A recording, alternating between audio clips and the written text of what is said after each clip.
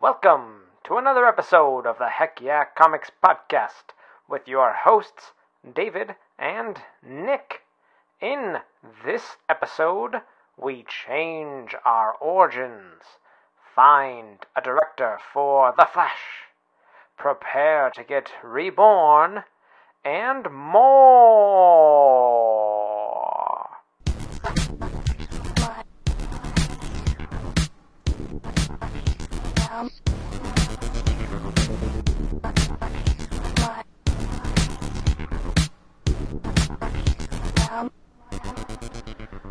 Oh, yes. Yes, here we are. The long-awaited 92nd episode of Heck Yeah Comics. I can't believe that we have lasted this long. Well... And I mean that in a good way. Right. We haven't gotten bored with it after 92 weeks. Or we live sad enough lives that even if this is boring to us, we continue. I was trying to put an optimistic spin on it, but sure, let's go with that one. Sure. At some point during the show, we fall apart. I figure why not just get it away at the beginning? It's true. We're doing this out of hate for ourselves. I hate myself so much. Every Wednesday night, I'm going to sit and talk to my friend about comic book. It's the worst. Yep, it's just a weird, self-deprecating cycle, people. And welcome to it. We're glad that you're here. I'm David, that's Nick, you're the listening audience. And today's secret word is Farfig Newton. Remember, if that gets said at any point in the show, one of you gets a prize. And what's the prize, David? One of you gets a prize. It is a jar of toenail clippings I've been keeping since I was 15. Okay. Well, I'm just kidding. That got weird. That got real weird. What other news? We're not even on the news yet. What are you trying to lay on here? I don't know.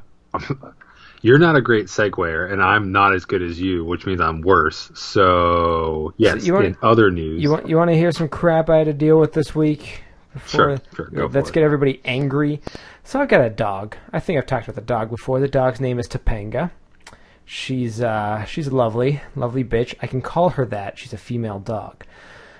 Anyway, we decided we were going to take her out hiking this last weekend, and we're out there on the trail. She's doing pretty good. She's having a good time. But out of nowhere, this other dog appears off leash. And there's signs when you go on this trail that all dogs must be on leash. So this dog appears out of nowhere and just starting to run up. And Topanga gets really excited about other dogs and gets really worked up. But when she's on her leash, that can lead to her freaking out and getting into fights with other dogs. Mm-hmm. So I hold her back a bit, and people I'm with are able to stop this other dog from getting too close. And then 30 seconds later, the people appear. They were riding their bikes, and they said to take their dog along with them. And we had to be do you guys have a leash, because this situation isn't working. And so they begrudgingly leashed their dog. And we're oh, is she really that bad? And we're the dogs hadn't met. We don't know what's going to happen, but we want to avoid that situation because I don't want the dogs getting into a fight and then you getting all stupid about it. Because, it would be a clear-cut case that they would lose. Well, yeah, and it gets worse. So they put their dog on the leash, and the person has to not bike for a minute. They have to walk the dog, 50 feet ahead, and then let the dog off or whatever. And so we turn around and we start heading back, and they come by again. So I get Topanga off the side of the road, and they leashed the dog. And she says, as she's going by, you're supposed to socialize them. And then, they proceed to get the dog off the leash. And there's this other couple who was walking the opposite direction that they had a dog. And they saw, their dog was off leash, but they saw, oh, there's a dog up there. Let's stop and put our dog on the leash. Still not what's supposed to happen, but hey, they were in control of their dog. And as this woman is passing by these people, we hear her tell them, be careful, there's a mean dog up ahead. At no point did we say that our dog was mean. And, like, I don't want to get super angry on this podcast, but I kind of hate this person, like, a lot. Like, don't assume that you have any idea, like, what about my dog or what I've done with my dog. Like, oh, you're supposed to socialize them. Okay, I got her from the SPCA, didn't have her from birth. I've attempted to socialize her. She still gets in fights with other dogs sometimes. You don't know my life. What I do know is your life. You're judgmental and should not have a dog because apparently you think that everything is sunshine and rainbows. And I'm wanting to say a lot of really horrible words right now, but I'm not going to. So basically, it's a clear-cut example of diffusing responsibility instead of just recognizing that they were in the wrong, that they should have had their dog on the leash, regardless of another dog's temperament or demeanor. They were breaking the local ordinance, and just because you gave them a little flack for not having their dog on a leash has no bearing on whether or not your dog is somehow temperamental and prone to fights. And this whole, like, you're supposed to socialize them is such bullshit. Because there's another dog in our apartment complex named Josie. Josie is a wonderful dog. I love Josie. And Topanga and Josie used to get along. They haven't really seen each other in a while, but we were walking the other day, and I see Josie, and I know that she's been kind of having some issues with dogs. So I'm like, hey, is it cool if we say hello? Because her owner was being kind of like, kind of going out of the way to, like, avoid, so I just didn't know what was going on. And she's like, no, like, she's not really good at that anymore. So Josie, who was socialized a lot as a puppy, has now started to get really temperamental with other dogs and get into fights. So that's me throwing a pen because I'm, Is that the mic drop? It's a lot of things. I don't know why I decided to bring this up. I think I wanted to be angry again. I think you needed to vent. I think you had a lot on your mind, and I can understand. I'm trying to unleash the Hulk inside of me. There you go. There's something comic related. Yeah, no, I hear what you're saying. That's definitely a frustrating and annoying situation. And at the end of the day, it's just she should have just been like chill and just been like, yeah, we should totally put our dog on a leash. I'm sorry, not. Oh, I had to put my dog on a leash because this person's dog is probably crazy. No, but. And nothing, like, for all we know, nothing could have happened. The dogs could have met and been fine. But I didn't want anything to happen. So really, like, I was doing that for their benefit. Yeah. Would they rather put their dog on a leash or potentially experience a lawsuit that they would inevitably lose because their dog wasn't on the leash to begin with? Yeah, that shit would have gone down. Yeah, I don't have the money for that, for legal fees. Are you kidding me? I'm pretty sure if you win, you would have been able to pay your lower back, no problem. Because they would have been sued for enough to at least cover your legal costs. At least $13 million in emotional damages. That's yes. The baseline where I'm starting.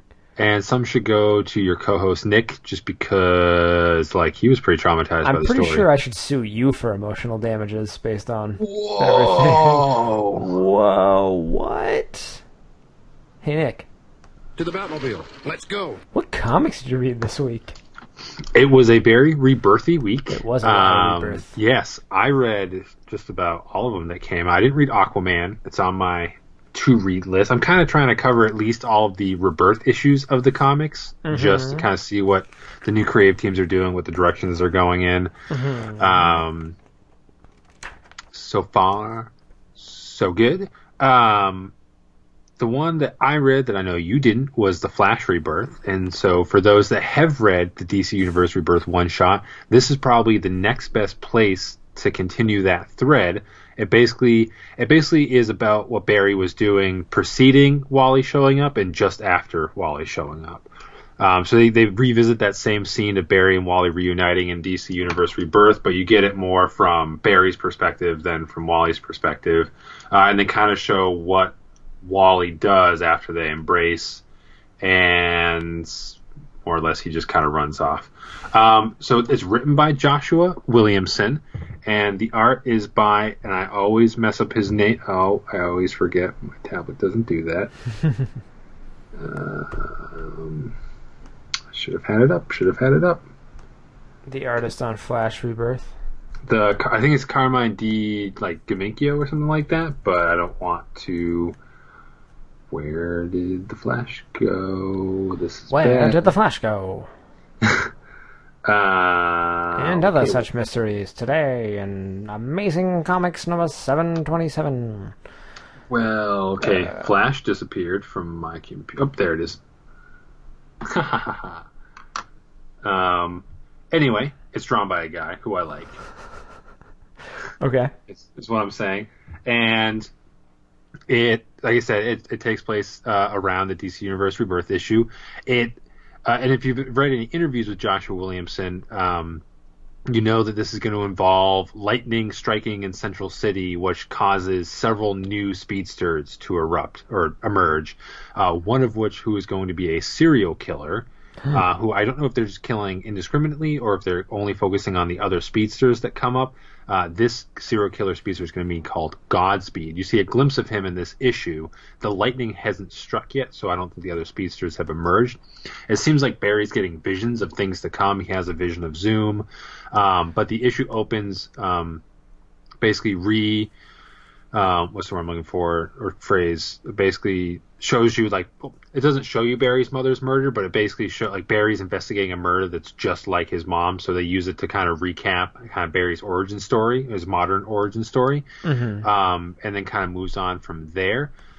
I know you've expressed a little criticism when reading Joshua Williamson's Birthright comics, that, like, the dialogue isn't your favorite. Yeah. I'm not saying it's the greatest dialogue, but there's something about it that, like, at least his characters feel, in my opinion, distinct. And I haven't checked out a lot of Flash runs. I mean, there's like Jeff Johns' Barry Allen reboot after Flash Rebirth, and then I did check out a little bit of the New 52 Flash early on. But sometimes, like, if the characters aren't written in a certain way, like, for a character that I'm not always just like always full in on, sometimes it's hard for me to get, like, my bearings around. But that being said, I did like the dialogue this issue. I liked the characterization, and I was able to get sucked into the story. So in that case, it was very. I don't know what is going on with my brain. But basically, it highlights the murder and then touches on the Wally stuff. I liked it. I mean, as far as the Flash goes, like, I definitely think I'm going to continue on with this series. I'm going to add it on full time. I'm intrigued about where, like, the serial killer angle and, like, the new speedsters are going to go. I don't know. Oh, actually, in DC Universe Rebirth, the for lack of a better term, Black Wally West looks like he has powers. I mean, what do you mean, lack of a better term? That's pretty accurate. I don't know. Just whatever. I think he already has powers. I know he's going to be involved in this whole, like, Second Lightning and the serial killer and all that. I mean, basically, Wally shows up and then runs off. I'm assuming he'll come back around to the book, but I think he's kind of going to go off and do his Titan stuff. Mm-hmm. So beyond that, I mean, there's not a lot else to say. There was, like, one moment, like in DC Universe Rebirth, Wally tries to talk to Linda, his wife, in the previous continuity, and she doesn't remember him. And Barry's like, "Oh, you're Iris's nephew. Let me reconnect you with her." And he's like, "No, like, she probably doesn't remember me." And I'm thinking, like, okay, Linda might not remember you because you haven't met yet, but presumably, if you're at the age you're at now, Iris probably remembers that, like, you were born. And is probably wondering, like, either if she's forgotten about you, either, like, I guess because he's been completely erased, that's why he didn't want to confront her. Like, maybe she wouldn't know him. But I mean, it's tough to. I guess in that case, it's whatever is like whatever. I mean, like, I guess Dr. Manhattan from the Watchmen universe is like his history happened. People just don't remember it. Mm-hmm. Anyway, that's basically the gist of the issue. But I enjoyed it, and I recommend that people check it out. David, tell me about a comic you read. Okay, so outside of Rebirth stuff, and we're going to touch on a few of those, the ones that you and I both read, I was only able to get around to Howard the Duck this week, which is Howard the Duck number 8, which actually takes place directly after Howard the Duck number 5. why there was a 2-issue delay. I know one was the Squirrel Girl crossover. The other was the standalone story. I don't know why, though. Anyway, in this book, Howard is reuniting with Beverly, who was a central character in, I guess, the Howard the Duck storylines back in the day. Was his partner, best friend. They really go out of their way to avoid any semblance of a love interest. Mm-hmm. Which I guess is fine. And I don't really have a lot of history with this Beverly character. And I think this issue would have hit me a bit more if I did. But that's not to say that they don't do a good job kind of explaining who they are, what their connection is, why they're no longer, causing problems together, etc. And it kind of just gets to, like, her telling him, look, trouble is always following you no matter where you go. There's no normal life for you. And he's like, oh, what are you talking about? Of course there's a normal life. To which, what's he called here? The Iron Punisher shows up, which is a sentinel that Scarlet Witch made dream. And so he became, like, oddly sentient and decided he was going to kill all superhumans, not just mutants. But he ends up getting killed by the end of the issue. Spoiler alert. So I don't really know what the point of him was. But it's just kind of to illustrate that there's always wacky stuff happening to Howard, and he doesn't really have, a normal life for him at any point. And it's an emotional, touching issue. I still, I don't know why there was a 2-issue delay in all of these.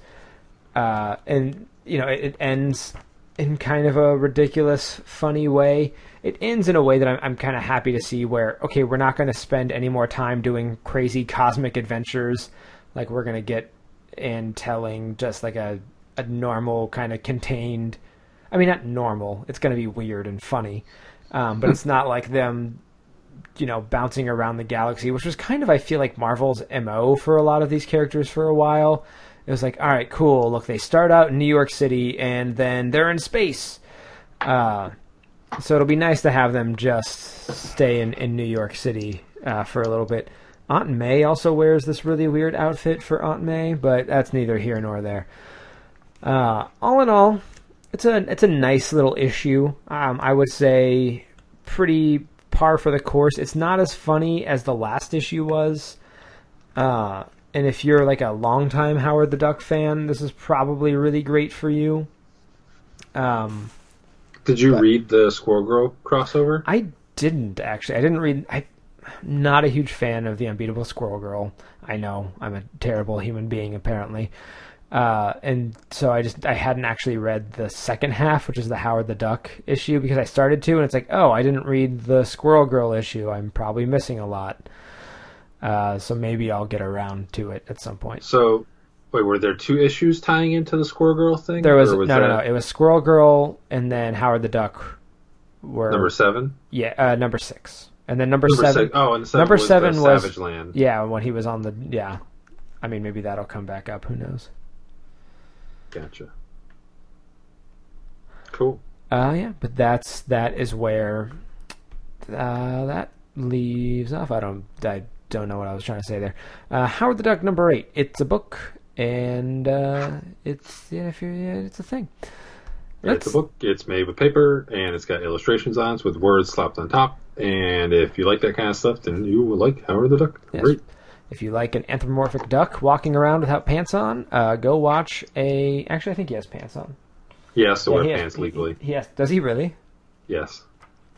I believe this was obviously decades ago, but I believe Disney actually kind of, I don't know if sued is the right word, but they basically said that Marvel had to change him so he didn't get confused with Donald Duck. Yeah, they actually have flashbacks in this to old adventures, and he's not wearing pants.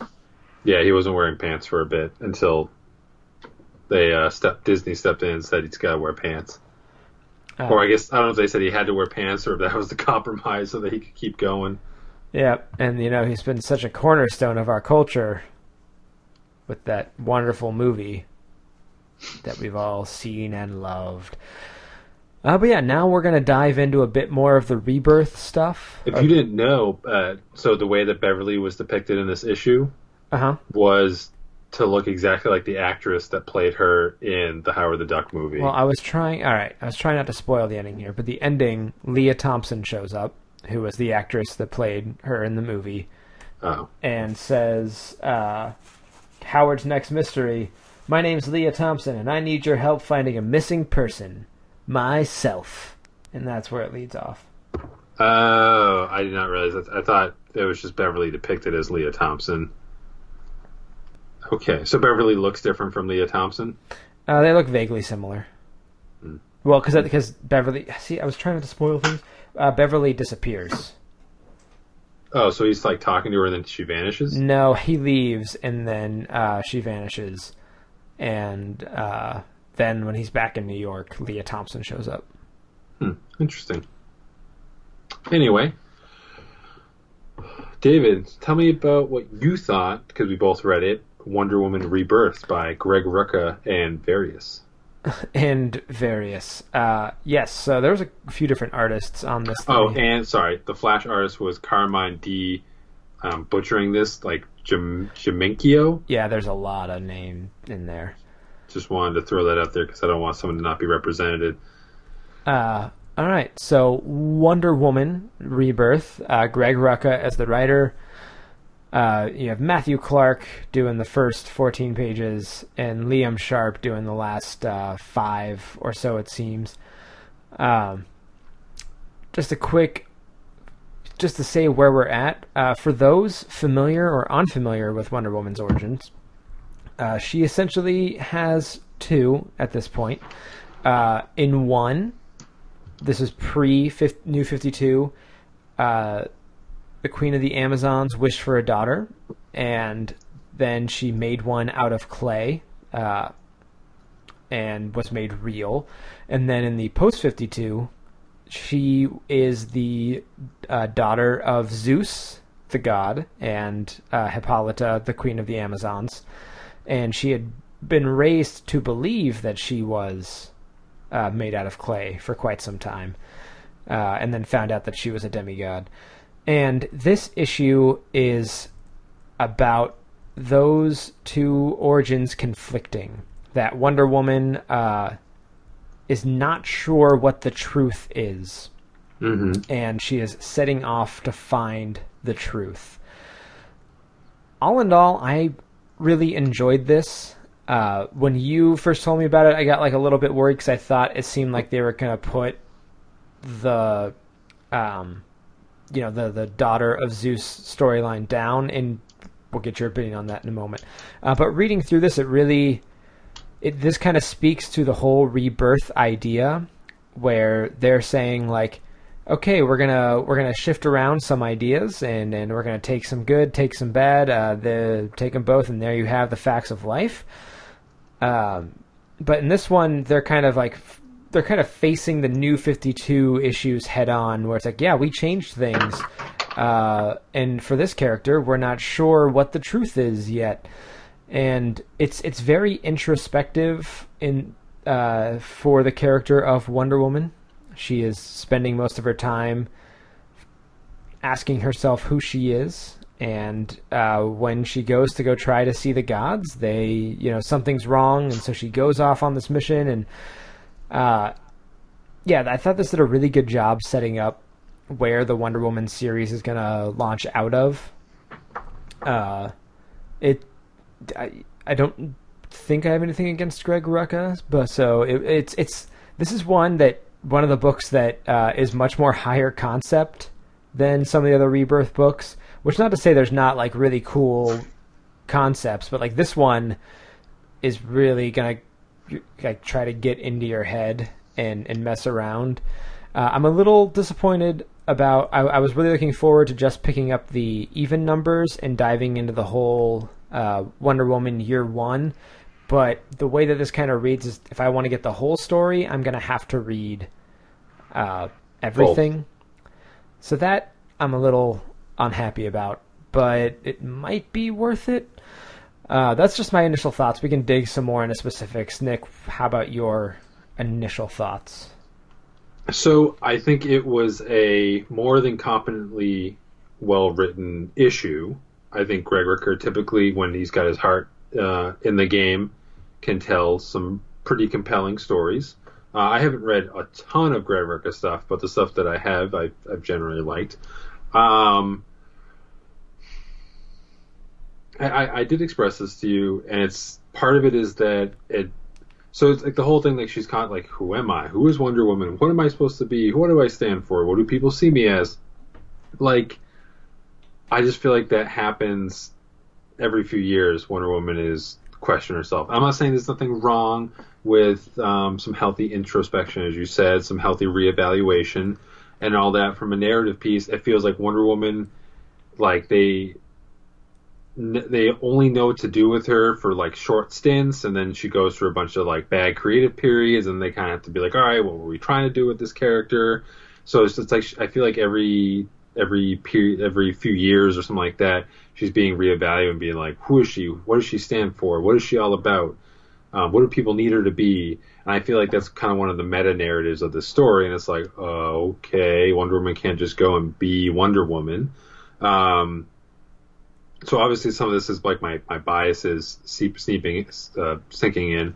I would agree that it's not like, the reason I think it's discounting the Zeus, Zeus as her father angle, is that the whole idea that like the helmet from Ares that she supposedly wasn't supposed to be able to crush, and then she crushes it, makes me seem that like things that she'd experienced and gone through during the Azarello run, if that helmet is what it was supposed to be, she shouldn't have been able to do that, but she did it. So it's almost like it's part of some kind of smokescreen that's been put up, and now that she's starting to see that as she says, someone put this lie up. So but it hasn't said like, is the lie the Ares thing, like, or like the demigod and all that angle. But I mean, if it was the clay thing, then, and the Ares thing was real, then that helmet should have been real. She shouldn't have been able to crush it. Well, sorry, if you have more to say, feel free to just shut me. What's your response? Well, because at the end she says, this is not Olympus. Change the story as much as you like. Whoever you are, you will not succeed.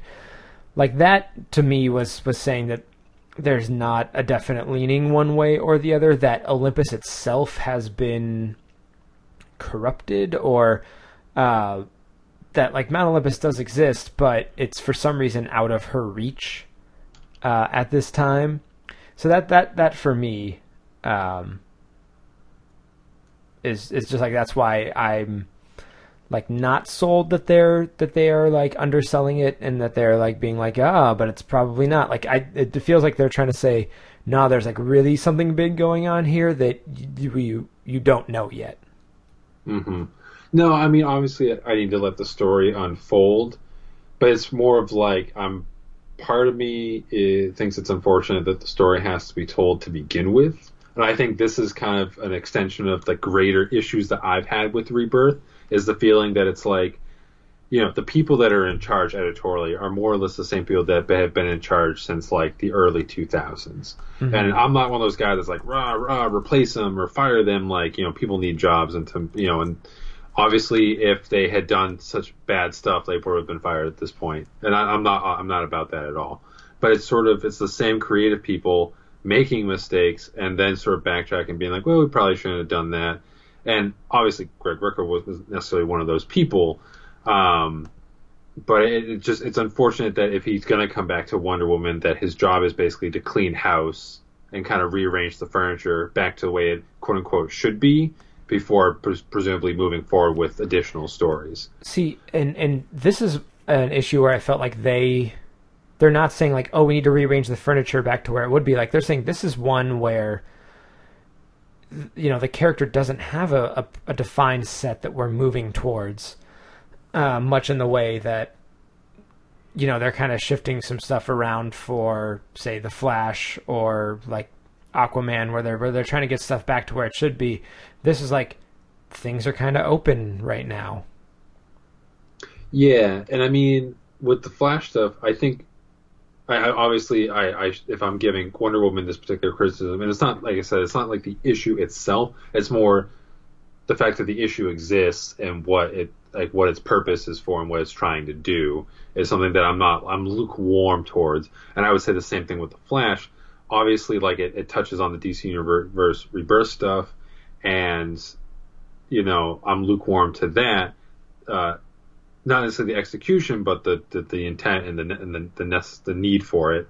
But I mean, I think Joshua Williamson. I feel like Wally West is going to go off to Titans, and I'm assuming at some point the Flash will probably tie back into the greater Rebirth narrative.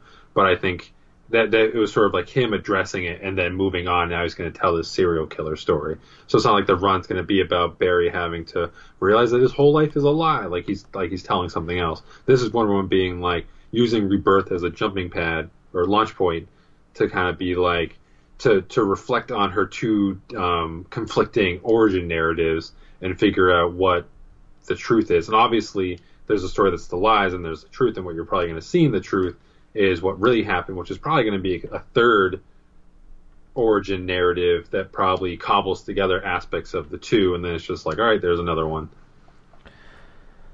I don't know. I don't know. I mean, hey, it's fine. You're bitter and jaded. And that's okay, man. That's all right. But I do have to ask, why, when something is critically acclaimed, do you feel the need to be against it? I don't think I'm against everything that's critically acclaimed. I mean, Days of Future Past. Okay. Wonder Woman Rebirth #1. Which one? Wonder Woman Rebirth #1. Oh, okay. So two things. Getting great critical reviews. I said, did I not say that it was a more than competently well-written issue?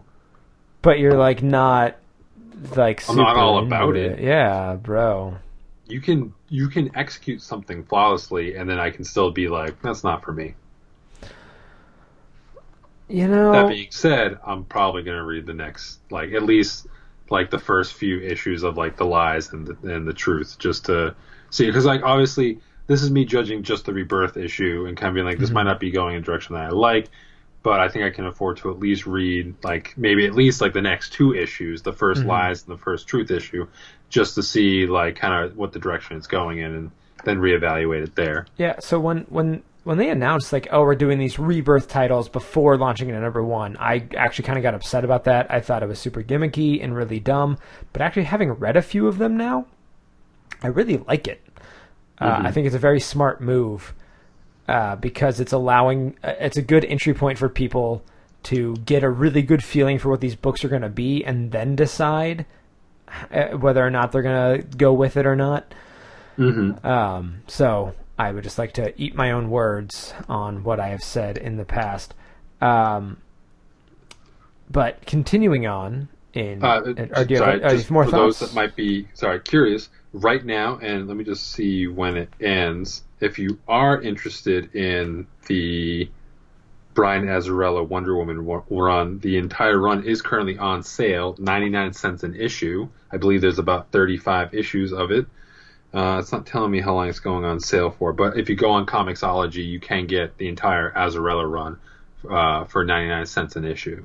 So if you don't already own them, which I don't own all of them, it might be worth it. I think I'm missing the last volume. I don't remember if there's how many of them there are, but I think I have 4 of them. I think there's 5. Other stuff that came out, we had 2 books return to legacy numbering this week. What does that mean? It means that Action Comics and Detective Comics are returning to their original print numbers in the 900s. Why don't we start with Detective Comics number 934? Nick, what did you think? Like I told you in text, I actually liked it overall. I like the fact that there's a Batman team book when you have so many, characters falling under the Bat family umbrella. Obviously, not everyone's going to get a series or has enough steam power to maintain a series. So the fact that they could take a few of these characters and put them under this book together, and I think the conceit, the idea that usually a lot of the extended members are adolescent. The idea that he would probably do some kind of formal training program for them makes a lot of sense. So I think this is a book that needs to exist. I like the fact that Batwoman is, I definitely would enjoy like a good, competently written like Batwoman solo series again. But I think the idea of having Batwoman being treated as Batman's equal, as well as being basically the drill sergeant and utilizing her military history as kind of like why she's the best fit out of maybe any of the other adult Batman characters to sort of train this unit, is spot on.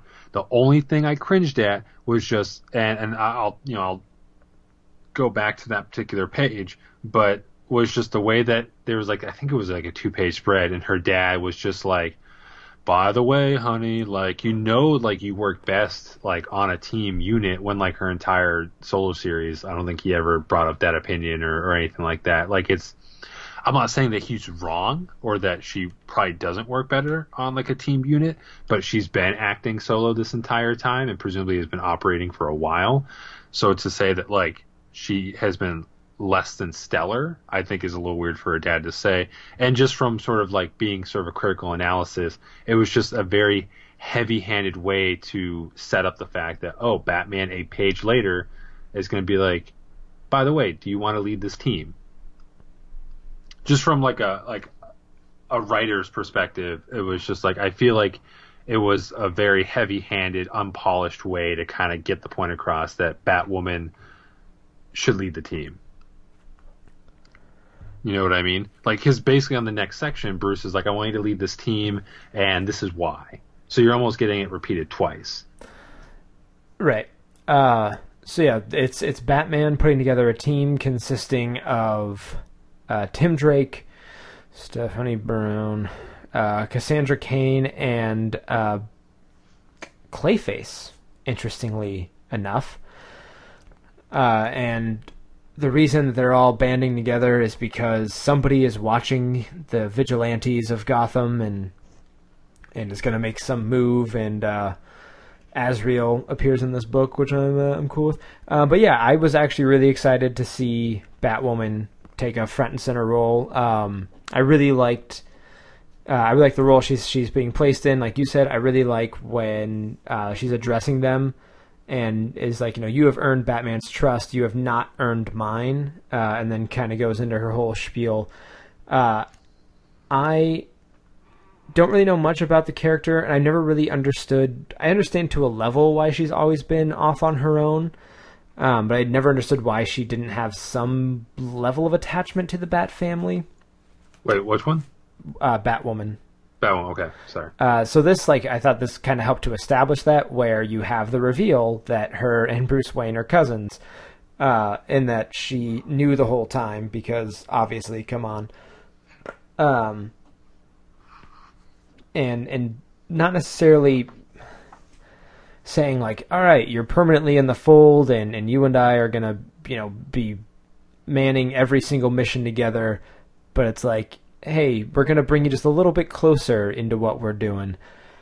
The art mostly worked for me. I'm actually starting to think that I don't know if I love everybody drawing the new costume for Batman. I thought it was really great when Capullo did it, but seeing it in some other books now, it's not always working for me 100%. Mm-hmm. And maybe that's just in a more photorealistic style. I don't know. Hard to say. Overall, though, I did enjoy the book. Do you have any other thoughts? Do you want to anything else you want to say? So I really enjoy Eddie Barrows. I think he's bringing his A game to this book overall. He's got some great inventive page layouts, but at the same time, it's very easy to follow the story, which is great. The character expressions and all that. Like, this is a guy that's been around the industry for a while, I want to say. And I think in most of his work, when he's got like enough time to really not have to rush it or anything, I think he does a stellar job. I mean, it's obviously not new news that, Batwoman and Batman are actually cousins. That's been established before. I did think it was, very funny how, like, he was just like, I'm Bruce Wayne, I'm your cousin. And she's like, yeah, I know. I was like, it's kind of nice getting, like, a one-up on Bruce. Like, like, dude, give me a little more credit. Like, I think the average person would figure out that Bruce Wayne is Batman, but whatever. Well, but she says, don't underestimate me. We're cousins. That's her excuse. Not just like anybody could figure out. It's like, we're related, duh. Because you're so genius, I'm so genius. Wait, she doesn't say that because she says, okay, sorry. Oh, come on, don't start understanding me now. We're cousins. Because he's about to ask, how did you know that? Because Gotcha. they have the same blood. But it's cool because, I mean, when you think of Bruce Wayne, like, it's just Alfred, like, not that Alfred, like, his family, like, obviously Alfred's family, but it's nice being that, like, Bruce, even though his parents died and he technically doesn't have any siblings, that, like, he still has extended family out there that he's blood related to, and it's kind of cool that, like, they are creating a familial connection between the two of them. So I'm glad, like, I agree that, I mean, she would make, like, guest spots and stuff. Like, she had her solo series. She appeared in, like, she came out in, like, the 52 weekly series. And, like, I think she popped in Batman Eternal for a bit. So, I mean, she's, DC just never took the time to, like, actually get her into the fold. And I think this is a great opportunity for her to do so. So, other than that, no. Oh. It also didn't occur to me that her hair was a wig for the longest time. If you haven't read, like, the Greg Rucka, speaking of Greg Rucka, if you haven't read, like, his initial Batwoman series from Detective Comics with J.H. Williams art, you definitely should. It's really good. Okay. There's my recommendation.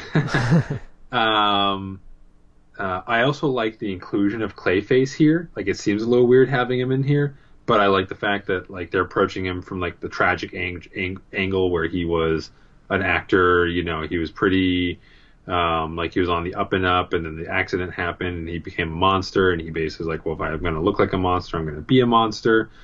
So I like that, and I like that too often, like, they say Batman's about, like, not about just, like, punching and kicking the criminals in the teeth, like, he's about reforming their stuff, but you rarely see it. They just get carted off to Arkham, and that's that. Mm-hmm. So I like that he's actually basically creating an outreach program and including Clayface on this particular endeavor. And I also think that for Clayface offers an interesting power set, and he's so distinct looking from all the other sort of lean, mean fighting machine characters that I'm very curious where he goes. So, yeah, good book, actually. I'm impressed. We're going to keep reading that one. Very cool. Very cool. Yeah. Maybe I'll start actually reading Detective Comics that I've been picking up for the last 2 years. I really need to read that to-read pile, guys. It's getting real bad. Real bad. It's like, I'm spending money, but I'm not doing anything with it. Also out this week, as we said, was Action Comics number 957, which sees not only the return to the legacy numbering, but return of Clark Kent from the pre-52 universe as Superman, confronting Lex Luthor. Who wants to be the new Superman? Yes. Well, who doesn't want to be? Who claims he is the new Superman? And the two of them come to blows over it, while at the same time, a reporter from the Daily Planet shows up to cover the story, and it's Clark Kent? What? What's going on, folks? So this issue did a pretty good job of setting up a bunch of different plot lines. Obviously, Luthor as Superman, the reveal of the pre-52 Superman back into the world. I kind of like that in many ways, like, Clark's decision to out himself to the world was very almost petty and personal, like, to a large extent understandable. I mean, and obviously this version, the new 52 Lex Luthor has done some pretty horrendous things as well. Like, he's no saint. But as far as, like, this Clark is concerned, like, he couldn't find any dirt on him. He just was going on the preconceived notions that Lex Luthor from his world, because that guy was such a monster, that, like, he would be up to no good.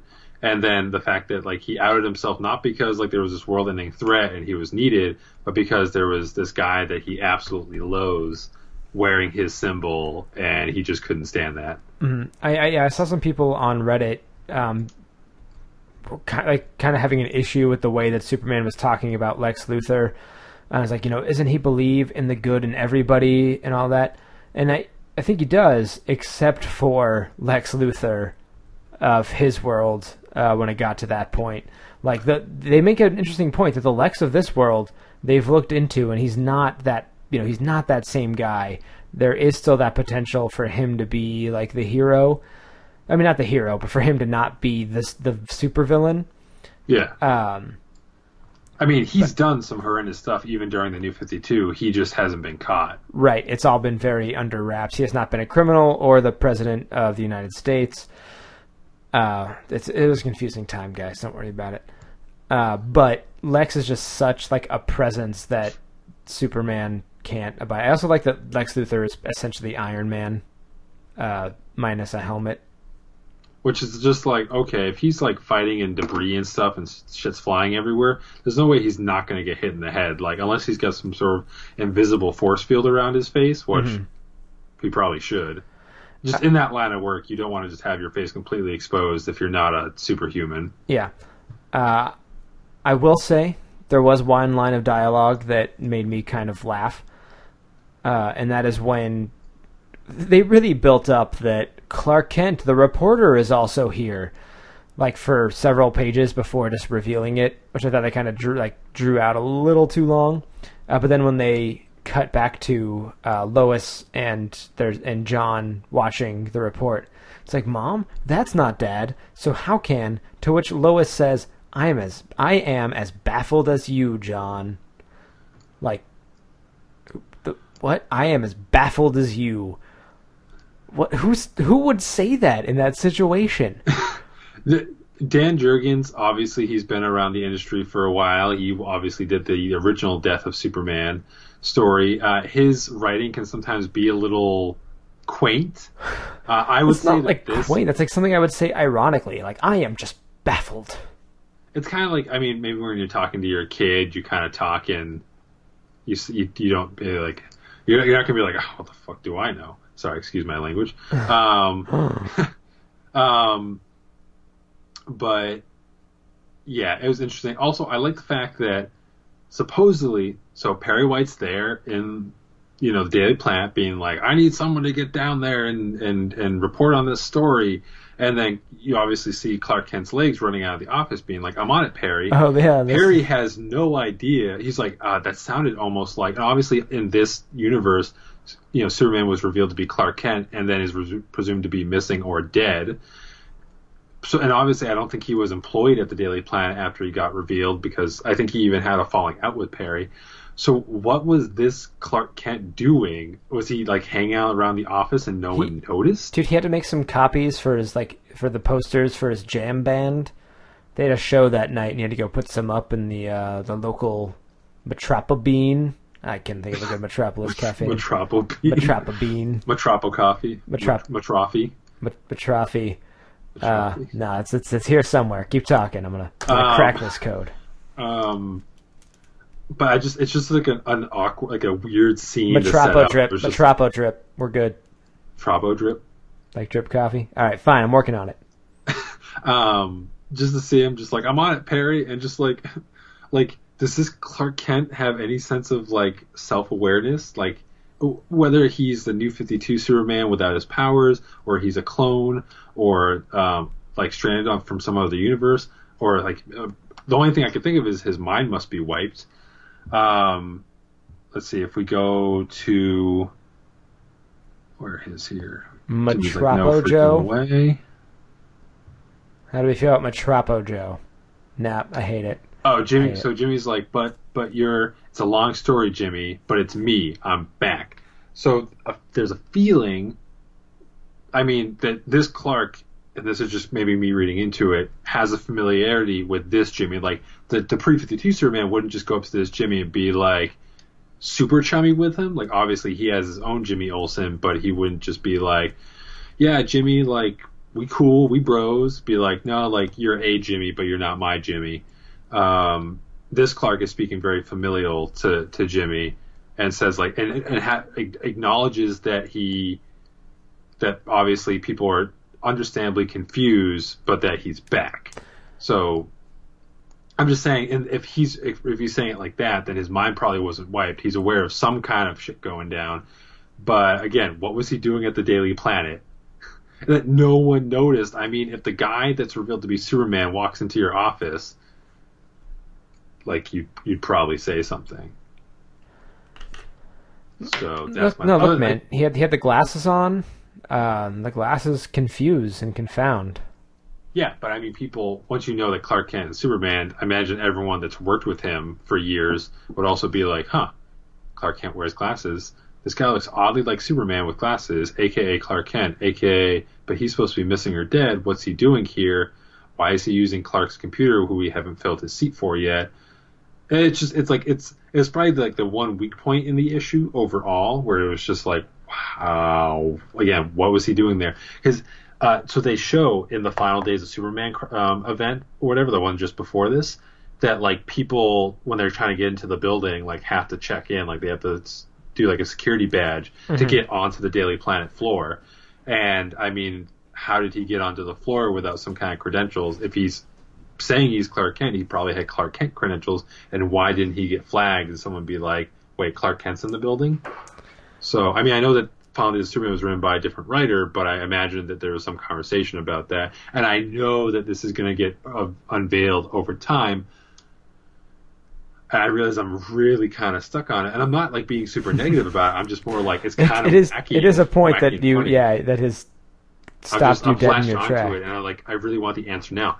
Thankfully, these are double bi-weekly comics, so I guess I want to wait that long to find out. Very true. We also have, I can't remember, Mr. Oz, is that what they called him? Dr. Oz? That mysterious figure who appeared to Pre-52 Superman. Yep. Makes a brief appearance in this issue, watching a bunch of screens. So what's going on, man? What's going on? We shall see. But yeah, I mean, I would say Patrick Zircher's art was fantastic in this. Like very clear, sturdy, confident line work. I thought it was really well done. So yeah, I mean, as far as individual issues go, I would say that Rebirth is off to a strong start. Yeah, it absolutely is. And that's really, really awesome. Very encouraging. I mentioned to you before the show that the guy who owns my comic shop was saying that they were out of Action Comics before I got there, that he had a whole bunch of people add the book out of nowhere just before Wednesday. And so he didn't have enough books ordered even to cover subscriptions, which, that's really good for comic shops. But I mean, that speaks encouragingly to what's going on with Rebirth, and that people are reacting very positively and are willing to jump in despite the burn some people got from New 52. Probably helps that there's not 52 books to have to invest in right off the bat. But unless you have any other thoughts on stories, we will move on to... Hold on, don't worry about it. Spider-Man and his amazing friends. Bringing us the news. Yes, the news. The first thing in the news is that John Boyega has been cast as the lead in Pacific Rim. How dare you? That's not this is comic relevant book news. because Pacific Rim has had some comic books, but David did not want me to say this, said it was because not relevant not to comic relevant. books. I would say that there's some cross-pollination between people that like Pacific Rim and people that read comics, though. Especially those that, read Pacific Rim comics. So, I mean, they might be curious to know that John Boyega has been cast as the lead. What that might mean for, say, Charlie Hunnam's characters and... Crap, what's her name? Well, Mako Mori in the movie. I'm blanking on the actress's name. But I don't know what it means for their characters. Supposedly, he's going to be the son of Idris Elba's character, who I'm blanking on his name. And the only one I can remember is Hercules. Hercules Hansen, who was the father of the shithead in the movie. Yeah, but I just Hercules love that Hansen's name. a great name. It is an amazing name. But yeah, so we'll see where that goes. Also, Marvel is eyeing the Babadook directors for Captain Marvel. So following on the heels, this actually followed basically like a day after I think we did last week's show where they had announced that Brie Larson was in talks for the role. They announced that or I guess nothing's official yet. Nothing's even official with Brie Larson. But the current strong indicators that the Babadook directors, Jennifer Kent and Nikki Caro, are in line to direct Captain Marvel. I haven't seen any of their movies. I've heard good things about the Babadook. So I mean, if they get it, best of luck. Yeah. Right now there's just so many rumors around this movie. It doesn't even feel worth it to like spend time speculating because they could come out tomorrow and be like, well, Brie Larson's not going to be Captain Marvel. It's really going to be trying to think of another Chris who works in the industry currently. Man, they really do have all I think they've already taken all the Chris's. They've taken all the Chris's. Chris Pine? No, they haven't taken Chris Pine. It's going to be Chris Pine in a wig. That's who they're going to go with. Chris Pine in a wig to play Captain Marvel. And they could come out and be like, nope, all those directing rumors were completely false. It's really going to be this guy over here. But as the news becomes evident, we will talk about it here. Speaking of directors, I'm going to skip a little bit here so we can just go ahead and it's still relevant that the Flash movie over at DC has found a new director. So Seth Grahame-Smith was apparently walked away from the project or was fired. We don't really know. But we've heard that they have a new director, Rick Famuyiwa, who is known for a recent movie called Dope that is on Netflix that I've not watched, that I've heard is really good. But apparently everybody is very excited to have him on board. And there was a picture today, actually, of his research material for the movie, and it's just like this big stack of Flash comics from all these different time periods and all these different decades. So it's really cool to have someone who obviously is very passionate about this project. And you hear so many horror stories of people coming in and either not knowing the source material or being like, we're just going to throw it all out. And this guy's like, no, let's make this character who this character is. So that's pretty cool. What do you think about that? Same thing with the Captain Marvel potential directors. I haven't seen any of his movies. I have heard good things about Dope. So, I mean, I wish him the best of luck. I'm curious how he takes Snyder's sort of slacker Barry Allen, which we saw for all of 2 seconds in Batman v Superman. That's hard to judge as a slacker. They're getting a lot off of 2 seconds of footage. Just that sort of unkempt. Barry usually for all he is typically shows up like prim and proper, right? In all of his appearances. So I would say Ezra Miller, who from everything that I have seen him in, seems like a great actor.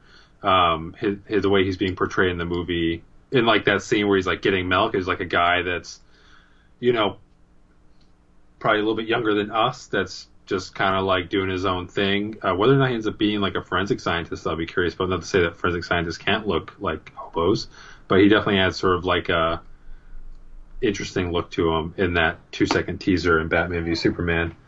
And of course, however he goes from that to like wearing that robot Flash suit in The Vision, we shall see. Anyway, cool for the Flash.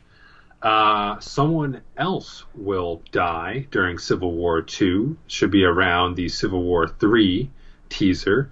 It's also apparently where Bruce Banner is going to show back up in promo images. I think also on the cover, it shows the Hulk grabbing Iron Man. This is interesting because, as established in Totally Awesome Hulk, Bruce was sort of no longer has the ability to turn into the Hulk.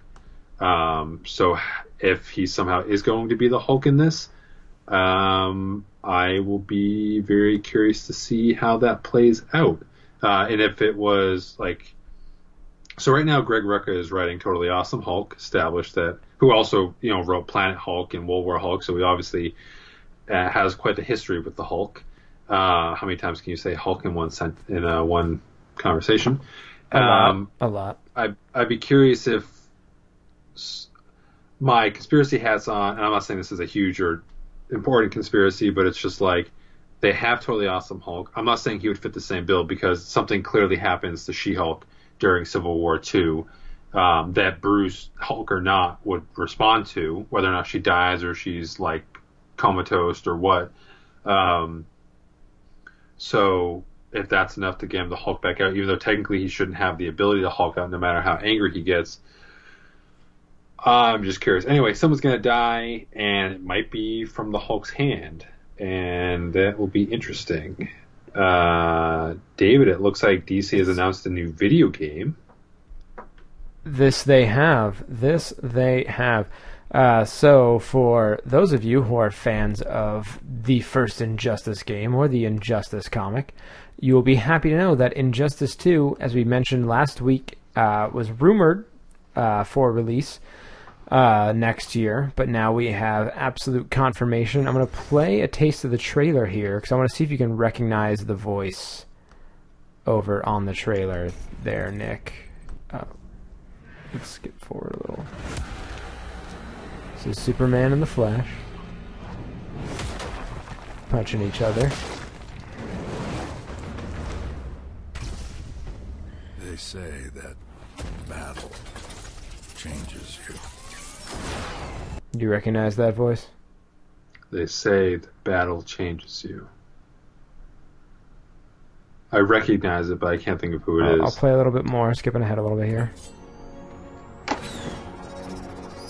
Hunting. I thought he talked a lot more earlier.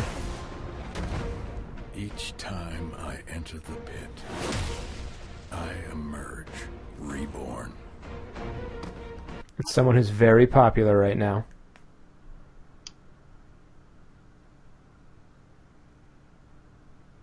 I can't think of who. Bryan Cranston. As who? I don't know, just the voice on the trailer. Says every time I emerge from the pit, which presumes the Lazarus pit. Well, no, they're talking about the fighting pit. Oh. Never mind. Yes. But very exciting today that we know that the game is coming. It's, we thought that it was, but it's for sure coming out next year, and will feature at the very least Batman, Superman, Aquaman, the Flash, and Supergirl. Who's I have not read the comics. I still really want to, but Supergirl seems to be emerging as sort of the antithesis to Superman, like sort of the one who's going to face him down. But this is very cool. Pete, I heard that game was a good time. People seem to really enjoy it. And speaking of things coming back, League of Extraordinary Gentlemen is getting a reboot. Which, honestly, I mean, I can't guarantee that this one's going to be done right. I think, obviously, everyone can look at the last one and be like, this is what maybe didn't work. So maybe there's a bit more a conscious effort not to repeat the mistakes of the last one. Whether or not they try to be as faithful to the original comics, and the League of Extraordinary Gentlemen is always on those. Like, I read the first volume, never read the second or the third or any of that. They've been on my list to like go back and reread / like complete the whole work.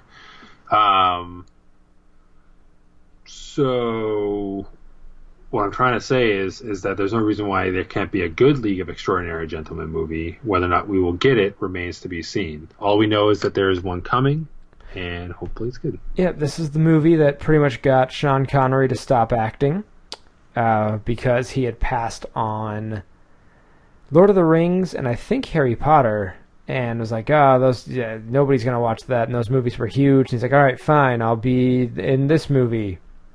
It's based on a comic. I don't get it. It must be good. It obviously wasn't. But I think we talked a couple months ago about there were rumors that this was probably going to be happening, that the rights were kind of bouncing around.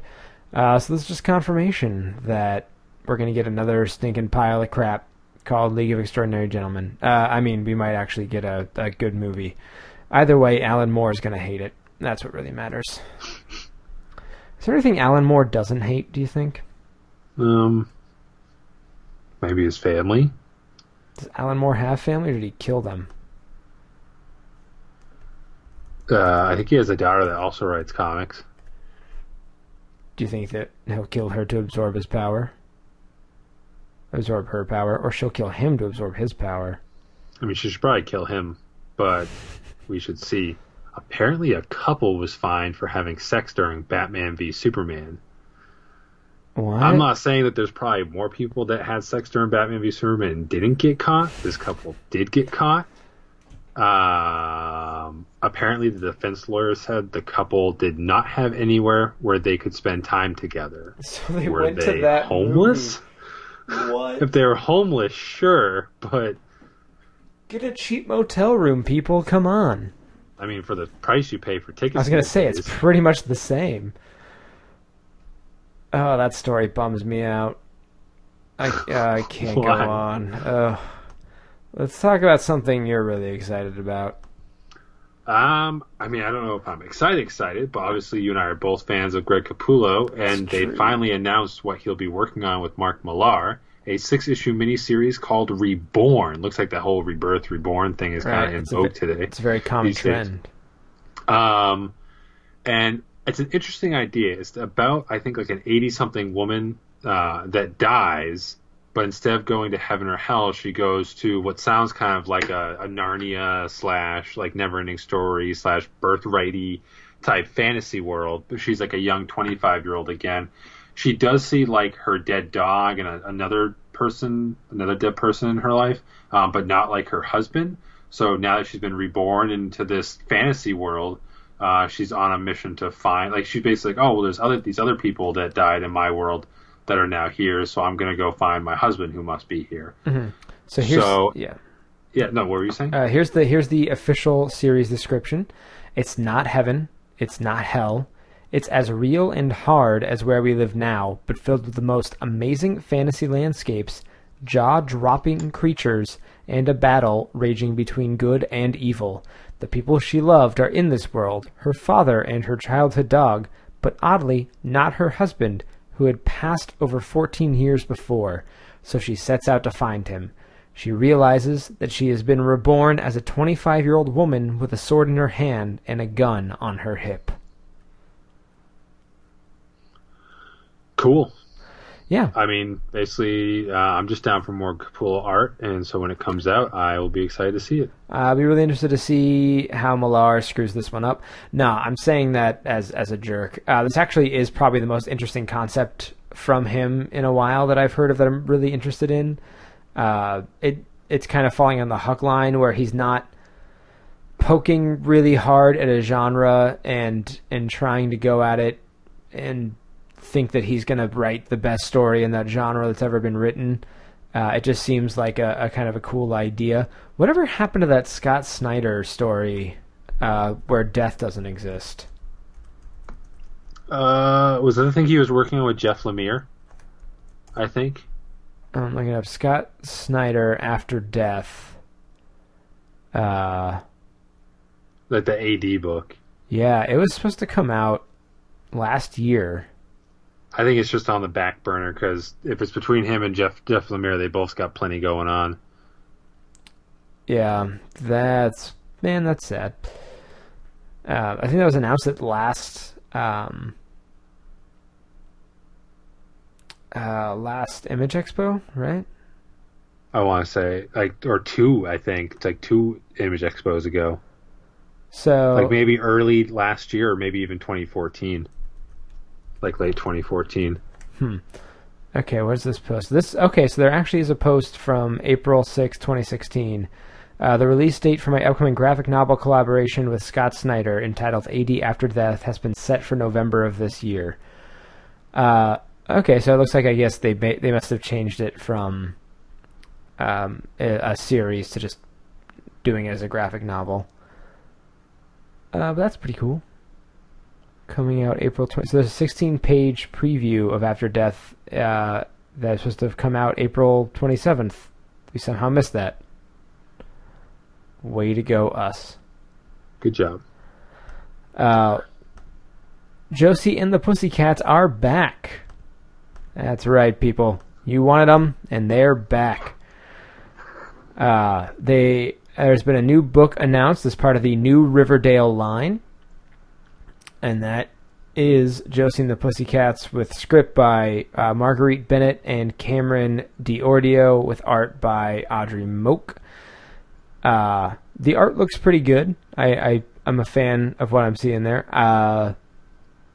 Just thought it was interesting that apparently Archie is doing well enough that they can keep expanding the line, which is very exciting. Yeah. I'm curious to see what else they're going to come out with. Has there been any announcement for like a Sabrina book yet? That's not. I mean, they've been Sabrina horror. I don't know if there's been a like non-horror Sabrina. I feel like they had done the whole Afterlife with Archie Sabrina, and then like the Chilling Adventures of Sabrina or something like that. But it's been like super delayed, so they might not be focused on a non-horror Sabrina just yet. Though I think Sabrina and the Josie and the Pussycats are also going to be appearing in the Jughead book. Are they? Yeah, not under Chip Zdarsky, but under the new creative team. So this will be the first new title for the band in 22 years, and it is set to come out in September. So for someone out there, I'm sure that's very exciting news. Check it out. Check it out. Check it out. You know you want to. Batman, The Killing Joke to get a limited theatrical release. David, do you plan to go if it shows at a theater near you? Maybe. Might be interesting. It's funny because they know you nerds are going to pay for it. And this also gives it the ability to be nominated for an Oscar, which I doubt that it will. But just nice to know it has a chance. Yeah, it could. I would definitely be curious, though, if it was playing somewhere nearby and I could go to a matinee and not spend a lot of money. Because I could also get it online for really cheap. Do you plan on seeing it, Nick? Probably not in theaters. I mean, if a theater around me was going to show it, it'd probably be in Boston, and I don't like going into the city, so probably not. That's all I got. And we didn't put this in the news, but I guess one thing that they've revealed is that the next DC animated movie might actually be Justice League Dark. Oh, yeah. Whether or not it's based on the script that Guillermo del Toro was working on is hard to say, but supposedly the next one will be a supernatural DC character movie, which is pretty awesome regardless of what it's based on. Yeah, Justice League Dark is probably sadly not happening in live adaptation. If they do the animated movie, I'd really like to see Matt Ryan back as Constantine. I think that'd be really fun. I don't think he will, though. You don't know, man. You don't know. You don't know me. And in other news, so the upcoming Justice League Action animated series has some more characters that have been confirmed. And it looks like so far we have designs for Blue Beetle, or what looks like Blue Beetle, the Riddler, Dr. Fate, Shazam, Dr. Light, Mr. Terrific, the Joker, Killer Croc, Firestorm, Batman, Superman, Wonder Woman, Martian Manhunter, Big Barda, probably Zatara, Ra's al Ghul, Harley Quinn, Hawkman, Lobo, Satan Girl, and possibly Black Mask. Nice collection of characters. Yeah. It's nice to have them just going full speed on a Justice League cartoon. Yeah, just, it's Justice League, but I think it's just the DC universe. I mean, in all honesty, like I don't watch a lot of cartoons anymore, so the likelihood that I will check it out, really, I just need to start popping out some kids, and so I can like have reasons to sit down and watch cartoons. But it's not like something that it's just all these comics and video games and movies I have to watch. Like I just don't find a lot of time to watch like animated series anymore. But when a good one comes around, so I mean, depending on what the word of mouth is on it, I might check out an episode or two. That's all I got. Yeah. No, it's I still haven't watched all of Justice League and Justice League Unlimited that's currently on Netflix. So I'm sure I'll get around to this one never. But my kids will probably love it if it's still on when that happens. And if you ever have kids. Oh yeah, it's set to be released in 11-minute installments, which I still think is odd. Oh, Justice League Action is? Yeah. It's almost like there's not a budget for cartoons anymore, so they're all done in shorter episodes. So here's what I'd forgotten, that Mark Hamill is doing the Joker in the series. I just thought it was so funny that this guy was like, all right, I'm done after the Batman Arkham games, but I'll come back if they do the Killing Joke.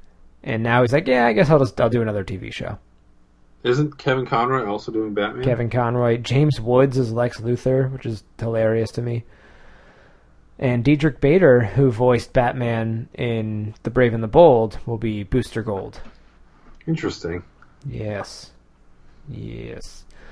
Well, I think that does it about for the news this week. This, of course, brings us to us asking a very important question of ourselves. You boys aren't nerds, are you? Man, I gotta get these sounds bumped up. Let's try that one more time. You boys aren't nerds, are you? That's the best we're gonna get right now. We totally are, and we're gonna recommend some nerd crap to you guys. Nick, what are you recommending? I'm gonna backpedal and be like Batwoman by Greg Rucka and J.H. Williams III. It took place in a arc of Detective Comics just before the New 52, and it basically, because at that point she had appeared in the 52 weekly series, maybe had like one or two small appearances after that, and then like just hadn't been really appearing in anything regularly. And then I want to say this was just after Final Crisis, so Bruce Wayne was dead at the time, and they basically told the Batwoman story. So it bounced between her time in the military, then when she left the military, and went on to become Batwoman, and also tied into like her familial history. And it was just beautifully well rendered. If you like, I mean, you read some of or all of Sandman Overture, right? I did not, because I realized they were tying some stuff in heavily with Sandman stuff I have not read yet, but I read a couple of issues. So, I mean, you're familiar with J.H. Williams' art, and it's much of the same on Batwoman, the Batwoman arc that they worked on. I mean, that's basically it. If you want a beautiful looking book with a compelling and engaging character of Kate Kane, the Batwoman, then you should check out Greg Rucka's and J.H. Williams' Batwoman arc. It's called Batwoman Elegy, I believe, if you look it up for trade. Okay, cool. I am recommending this week a movie, a little film, a film, if you will, and that is 1978's Superman. Unfortunately, it's not streaming anywhere. You're going to have to go out and rent it. This is starring Christopher Reeves as Superman, Gene Hackman as Lex Luthor, and you have Marlon Brando there as Jor-El. I'm recommending it because I am going to be on a new podcast called Geek Cinema Society that I've talked about on the show before, and our first episode is going to be all about that movie.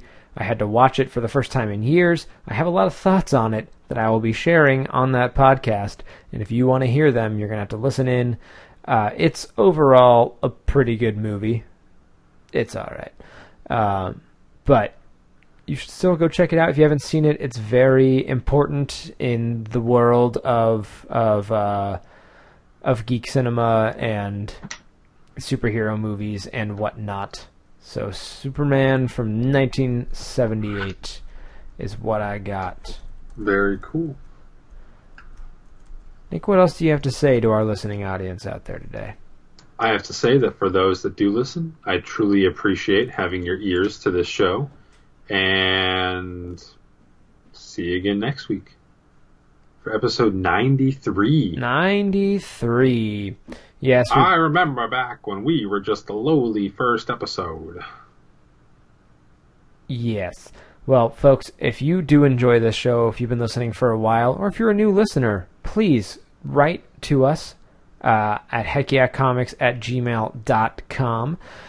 tell us anything at all. You can also head on over to heckyeahcomics.com for more information about the show. And you can follow us on Twitter at heckyeahcomics. You can find me on Twitter at Davluz, that is DAVLUZ. And you can find Nick trying to pretend that he hates Wonder Woman Rebirth while reading it under the covers with a flashlight so no one can see his secret shame. If you enjoyed the show, then please tell your friends. And if you hated it, then please tell your enemies. Until next time, we will say, for now, goodbye.